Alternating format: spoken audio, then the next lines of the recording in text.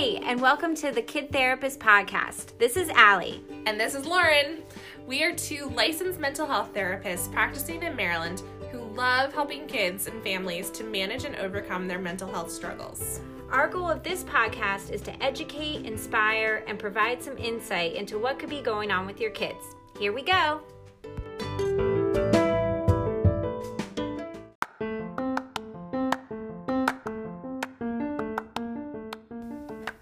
So today we are talking all about the world of play therapy, and we have a very distinguished, accomplished guest with us, Dr. Rachel Altvater, who is the president-elect of the Maryland Board Association of Play Therapy, and we just can't wait to dive in and just soak up her expertise about what is play therapy and how childhood play, not even just childhood, all ages and stages, play is just such a critical and necessary component of positive growth and development and healing. So here we go.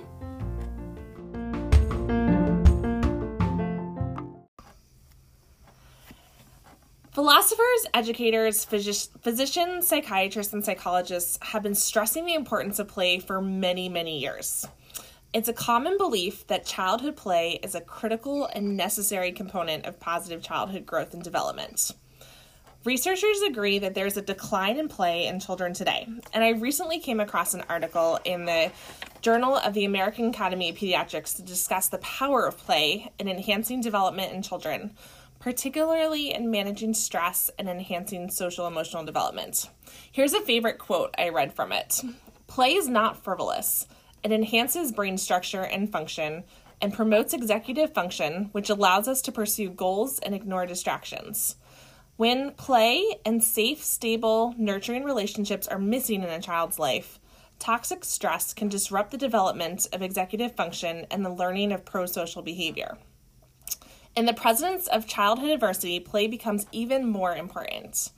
The mutual joy and shared communication and attunement, that harmonious back and forth interaction that parents and children can experience during play regulates the body's stress response."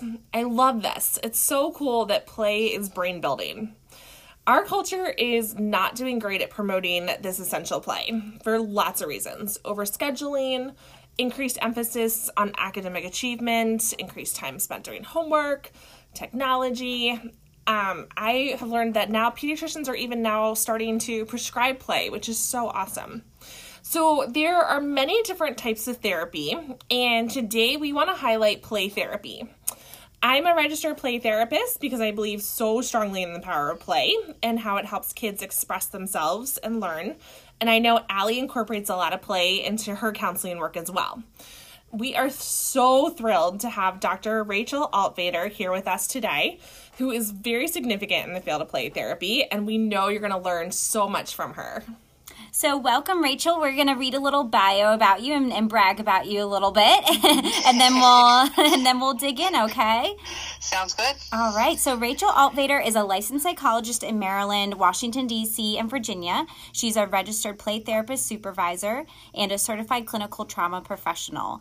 She is the owner of Creative Psychological Health Services in Catonsville, Maryland, a psychologist at the Gill Institute for Trauma Recovery and Education in Fairfax, Virginia, and an affiliate faculty member at Loyola University in Maryland. She's the president-elect of the Maryland, D.C. Association for Play Therapy and the continuing education director of Starbright Training Institute. Dr. Altvater published 2 articles in the International Journal of Play Therapy on her research of technology use in play therapy and is a contributing author in integrating expressive arts into counseling practice.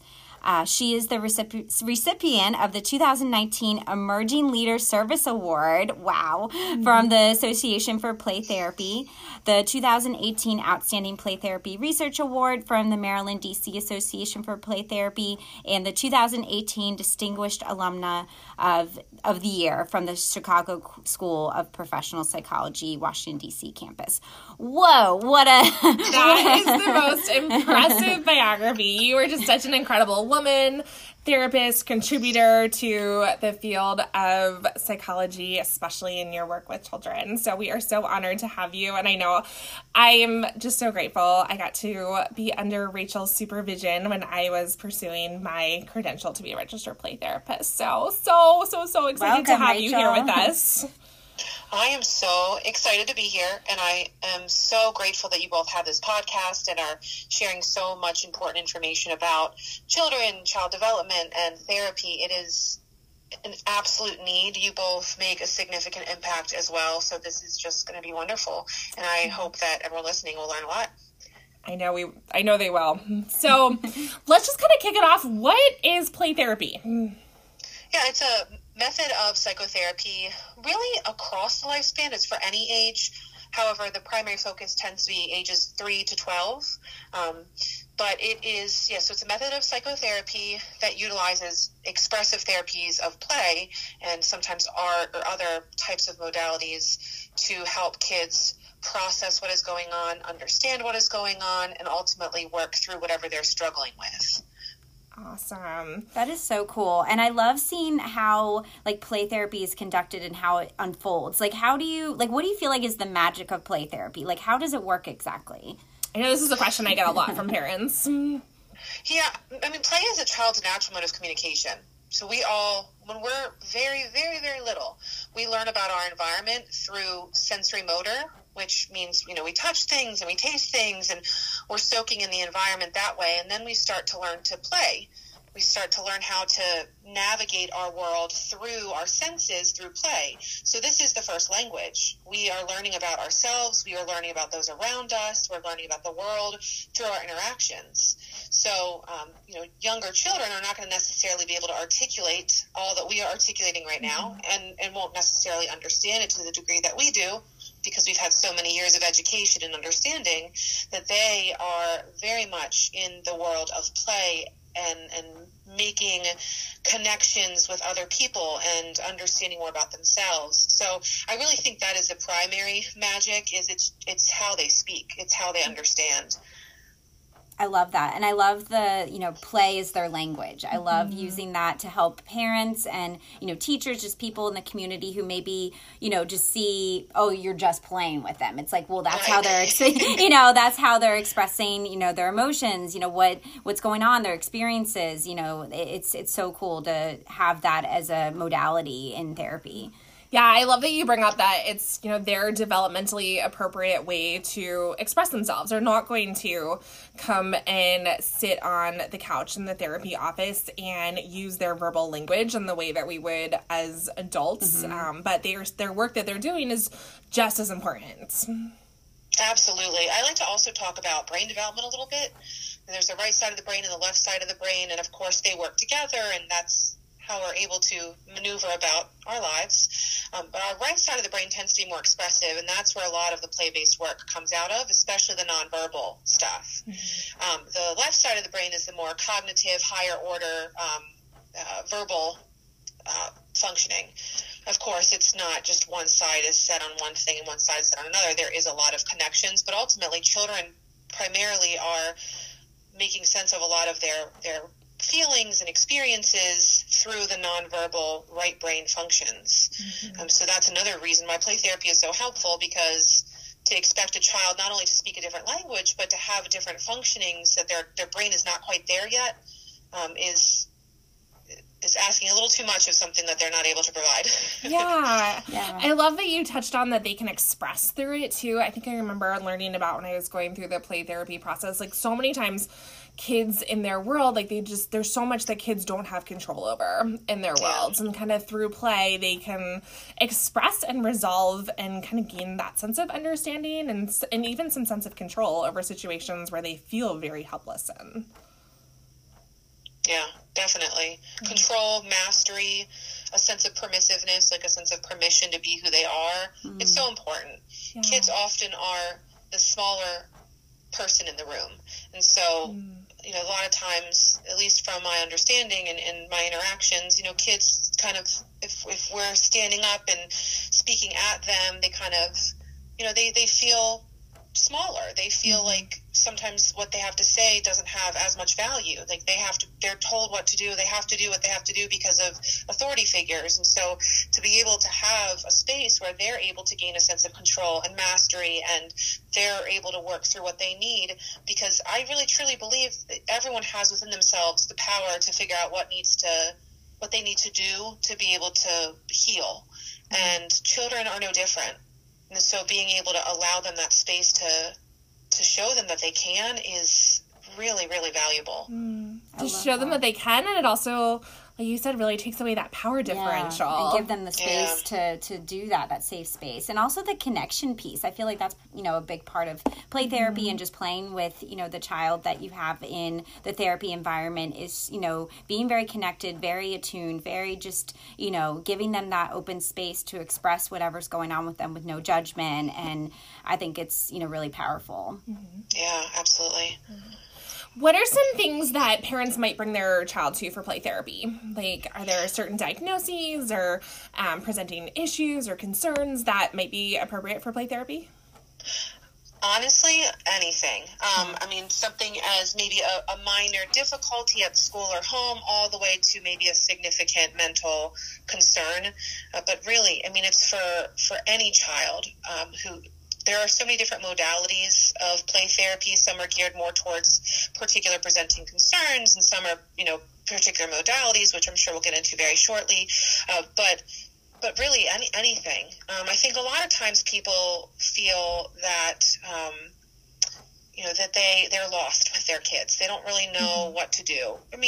I know this probably is said all the time, but kids are not born with a manual. And it's funny because there are so many manuals out there now with how to raise happy, healthy kids. That's so true.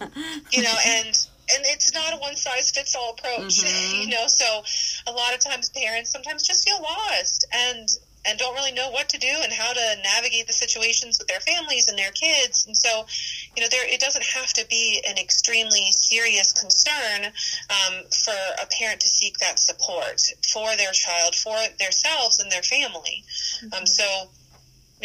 I don't know if I really answered the question, because I think it's really anything. If there's any concern, if you want any additional guidance and support to understand where your child is, how your child is developing, I normalize a lot for families. People think that they're the only ones, or their child is struggling in comparison to other kids their age. And while yes, that can be true, sometimes it's a lot more normal than people realize. So, it's a broad spectrum. I love that. I love that it's so accessible. Like, it's really meant for all ages and stages, and kids coming with any sort of different issues or concerns, or that it just really is, it's meant for all. Yeah, and I love that. And I wonder if there's any kind of like nuances or differences between like play therapy with tweens and teens and kind of that older childhood age. Like what do you tend to do maybe differently with that older demographic?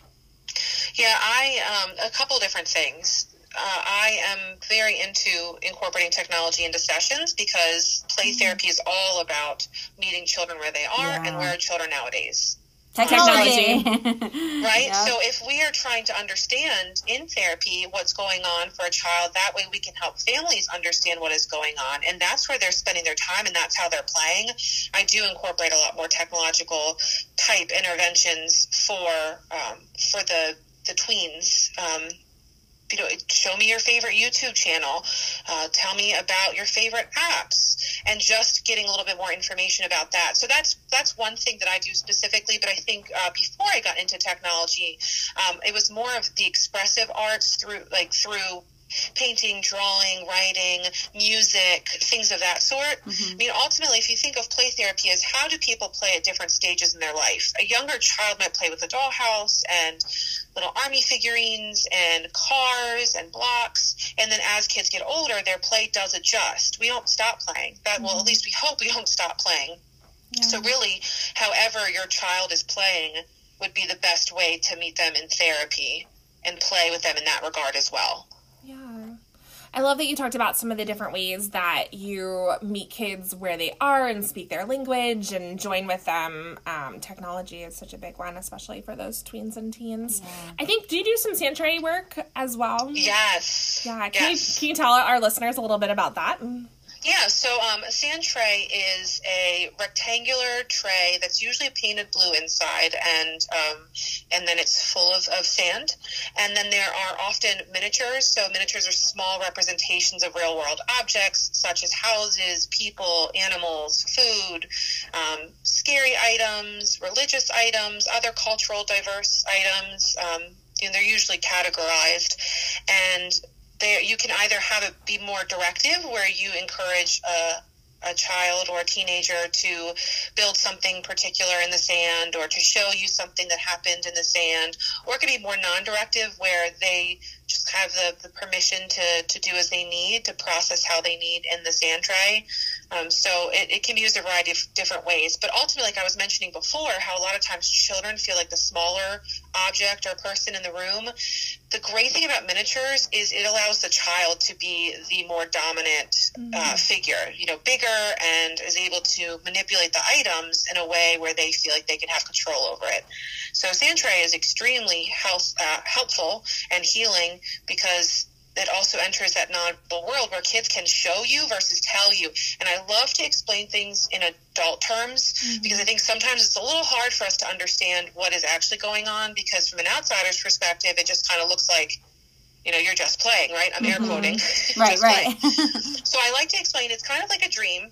When you wake up and you try to explain to someone else what happened in your dream, and then you're kind of at a loss for words, because when you start to explain it, then you quickly realize this isn't what the dream was actually about.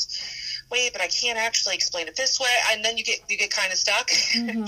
But if you were to draw it or show someone, you can explain it without having to articulate it.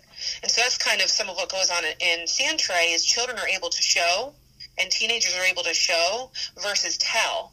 And sometimes that's helpful because we don't have the words, but it's also sometimes helpful too because it provides this safe distance. If I ask a kid, what happened at school today, or you got in trouble at school today, I heard, the child likely is going to say, nope, that wasn't me. Yeah, they may feel a lot of shame about that. Yeah. Yes, absolutely. So much shame. So the sand tray, or even play in general, it allows for this, what's called externalization, where you put what's inside your mind on to something else, and you're able to look at it from that safe enough distance. So sand tray is so wonderful for all ages, and definitely is helpful for, I actually have some adults who at first they're kind of like, I don't know. I don't know about that. I'm like, just try it. And it's a lot of times they're like, wow, okay. I'm like, I know, it's powerful. You don't really necessarily know what it's like until you try it. Yeah. That's amazing. And you had touched on, Rachel, like directive versus non-directive, like when you're in a session with a kid. Can you speak more to that? Yeah. So there are two main kind of umbrellas for approach in play therapy: non-directive and directive. So non-directive is what it sounds like. You don't direct the child to do or say specific things. You don't come in and ask a bunch of questions.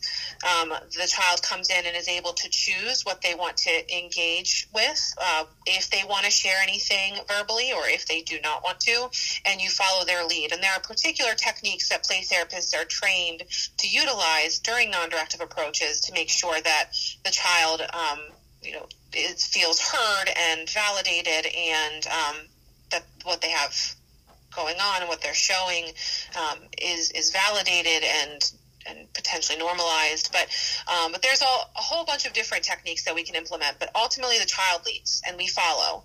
Directive approaches is more where the therapist will come in and have a particular, agenda for the child, so that the child is reaching their therapy goals, and might ask particular questions or might guide the play in a particular way. So let's say non-directive, a child comes and decides to play with a dollhouse. With directive, a therapist would encourage the child to engage and play with the dollhouse. That's the difference. So it's kind of who's directing the play. And I know there's kind of another branch too for play therapists. Some people use kind of a blended or prescriptive approach between the two of them as well. Yeah, actually, I think that's honestly the most popular. I think many play therapists do that a lot, that I've spoken to, at least blend non-directive and directive, and it depends on a variety of factors. younger kids, like very young kids, I see as young as 3. For a 3-year-old, I'm going to have the 3-year-old guide more so than maybe an older kid. So if I have a teenage client, I'm more likely to provide some suggestions and have more directive approaches than a younger kid. So that's, for me, age is one thing, but also presenting concern. And then also every therapist operates under a different type of theoretical model. And so it also depends on what theoretical model the play therapist or therapist who implements play techniques is utilizing. But yeah, it is often a blend. Yeah. So there, like you said, there's different types of therapy. And what are some things a parent who's, feeling like they want to seek counseling services for their child, what are some things that they might want to consider when they are searching for a registered play therapist or thinking about taking their child to therapy? First and foremost, I tell every single person that walks into my office, you have to find the right fit. Yeah. I always say that therapy is like a pair of shoes. You have to find the right fit. You sometimes can find those pairs of shoes that are super comfortable from the get-go. There are some pairs of shoes that usually dressy shoes. You have to kind of wear them in. They're uncomfortable and become comfortable. And there are some pairs of shoes that are never comfortable at all. You never even want to take them off the shelf or try them on. So the first and foremost, you just figure out, what pair of shoes is this therapist going to be for you. If it's a little uncomfortable at first because it's scary, it can be vulnerable to go and to meet someone new and to, share with them some pretty challenging things that your child is struggling with or your family is struggling with. It can be uncomfortable at first, but ultimately you want to make sure that it's a good fit. So hands down, no matter what therapy modality you're going to be seeking for your child, it is so important that you find the right fit. I like to use the analogy of shoes because it's like you're shopping. I think a lot of times, I think it's better now. I think societally I've noticed, that you can have second, third opinions, but I think, back in the day, I think that you went to a doctor, what they said was what it was, and you didn't question it. So I think that, sometimes people have therapists they just don't jive well with, and it's okay. Just like you're not going to get along with every single person in the world, you're not going to get along with every therapist. But I spend so much time explaining this to people because I do think it's so important. Research consistently shows that a close therapeutic relationship, like a very close bond and comfort in therapy, is a predictor of success in therapy. So that's the first thing. The other thing is to ask more questions about the approach that the therapist is working under. Do you implement family work? Do you implement parenting work? Is it just for the child? And see what your thoughts are, what you would want to obtain. Would you want to be a little bit more involved in the sessions? Do you think that it would be more helpful if you got more guidance and support to help your child than having your child receive support only? So I think it's just knowing that you can ask questions, and if you don't know a lot about the approach, that is extremely normal and completely okay, and just ask questions about it. So those are the main things, I think, for starters, that are so important when approaching play therapy, but again, really any therapy services. That shoe analogy is awesome. I love that so much. Yeah, because I think, people are definitely in this mindset where they feel like, okay, well, I'm meeting with this person, so this has to be the one, or I was referred to this office, or, I've been on this wait list, I've been waiting for so long, well, I have to be with this person. But, they have the freedom, they have, the power to decide, this is for their kids' mental health, this is to help, them progress and develop, this is really important. So I love that you place so much emphasis on that. I think that's really cool. I think you touched on family work too. We were talking about how play therapy can be, an evidence-based treatment for all ages and stages, but you can also bring that into family work as well. I know a lot of times a lot of my teens are really nervous and reluctant to do some family work and thinking that it's all going to be verbal talking and what are my parents going to say and what am I going to say, and I love bringing in some play therapy into those times as well. Yeah, that's great. So, Rachel, we have some therapists that listen to our podcast, and we're very thankful for you guys. Would you touch on maybe briefly how a therapist would become a registered play therapist? Definitely. Yeah, so the Association for Play Therapy is the organization that is in charge of the credentialing, but also is oversees the play therapy field and makes sure that all play therapists are practicing ethically and follow the highest standards. So in order to become a registered play therapist or a registered play therapist supervisor, you can go to their website. It's a4pt.org, 4 as in the number 4, so A4PT. And there is a tab that says Become a Registered Play Therapist, and they have a lot of detailed information about all the specifics. So I first want to have you check out there because this brief overview is not going to be comprehensive. And they did just update their standards, and I know are continuing to try to make sure that that there's a high level of standardization and an expectation for play therapists. So I just say that so you know that this is not going to be a comprehensive overview. But ultimately, you need 150 training hours specifically in play therapy, and they have 3 phases that you'll go through certain trainings. So it starts more with basic foundational knowledge, and then it moves more into specific theories and interventions and things of that sort.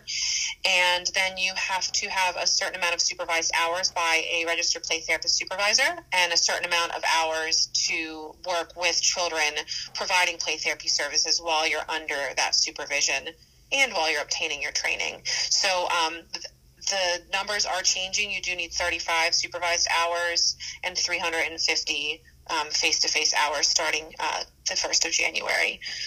So it's a lot of extensive training, and but it's a wonderful community, and I know so many play therapists help guide play therapists in training, and it's very supportive, at least to my experience. Yeah, I can speak to that too. It's a really awesome community. Mm-hmm. Yeah, play therapists are my kind of people. Mm-hmm. So you definitely have support along the way. You can always lean on people to ask questions, because I know that sometimes when we're trying to seek credentialing, it can feel very overwhelming. And I mean credentialing for any type of credential. It's a lot of extra work and money and effort, and I know that we all want to provide the best care to the families and kids that we work with. So it can be a lot to navigate, but it is definitely worth it, and it is wonderful. And I of course love teaching and supervising, the upcoming play therapists, because, I think we can never have too many. Yeah. So I'm always available to, if anyone listening who is interested is more than welcome to reach out to me, and, I can always provide additional guidance and support in the process. I can vouch for, how, again, you heard her bio, how significant of a leader Rachel or Dr. Allvater is in the play therapy world, and how supportive she is. Thanks for sharing kind of all that goes into that credential. I think that's helpful for parents to know as well. Like you said, sometimes it can look like you're just playing dollhouse or putting figures in the sand, but there's a lot of credibility to that credential and a lot of hours and training and supervision. Sometimes I tell parents it's kind of like being trained in another language, and how to use that language to help kids. So thanks for sharing all the credibility and training that really goes into being a registered play therapist. Yeah, absolutely. I think, like you were saying, not a whole lot of people really know, and I think that, again, that goes for any credential. There's a lot of time and effort and knowledge that goes into it. So yes, and I actually challenge the parents listening to pay attention to your child playing next time and see what you notice, because the more we lean into their play process, the more we actually discover and recognize that they're doing and what they're processing. It's fascinating. Yeah, I love that you said that. Do you ever prescribe homework to families, to encourage parents to use some of the skills that you might use in a session and practice it at home? Yes and no. Yes, because I think that's important, and I definitely talk with parents in general about the importance of play and how to incorporate play more at home, maybe even having special playtime. So if I am doing what's called filial play therapy, that's really teaching parents how to do play therapy. They're not doing therapy on their kids, but it's teaching them the play therapy skills. And with that, there is prescribed special playtime. So if I am doing that particular modality, yes. I say no because at the same time, because my therapy approach is primarily what's called humanistic. And I think a lot of times more when I'm implementing what's called cognitive behavioral therapy techniques, that's usually when I do assign homework. It's a particular kind of therapy where a lot of times you have people do things in between sessions. It's a lot more structured. Right. But with my particular approach, I don't have, I might suggest and guide, but I don't actually prescribe like homework a lot of times, just because of my approach. But I still recommend. I think that's cool to bring up that there's a whole approach, like you said, filial play therapy, that's between parent and child, where, trained therapists in filial play therapy can oftentimes, like you said, you're not doing therapy with your child, but give parents skills to kind of be some of those agents of healing, with their child. And that's really powerful in the parent-child relationship. So, there's so many branches of play therapy. It's really exciting. Yeah. And I feel like they're continuing to expand and more research is coming out, and, play therapy is an evidenced form of therapy. It's been recognized as an evidence-based form of therapy because of the research. So the research continues to come out and more modalities continue to come out to help kids through the healing powers of play. It's really awesome. That's great. Well, I just got the book that you were a part of about integrating technology into modern therapy, and I can't wait to dive some more into that and continue to learn about that. And again, we're so honored to have you here. You're such a contributor to this field. We can post the book on our Facebook page. Yeah, if there's a link for it. Do you have a link, Rachel, for that? Yeah, I can send that to you, definitely. Yeah, we'll post that. Awesome. Yeah. Well, thanks for being here, Rachel. It's been great talking to you. Your knowledge and your, achievements are, we're so lucky to have you a part of this podcast today. Well, I'm so fortunate to be part of it. Thank you for having me. This is wonderful. Great. Thanks, Rachel. We'll talk to you again soon. Sounds good. All right, thanks. Bye.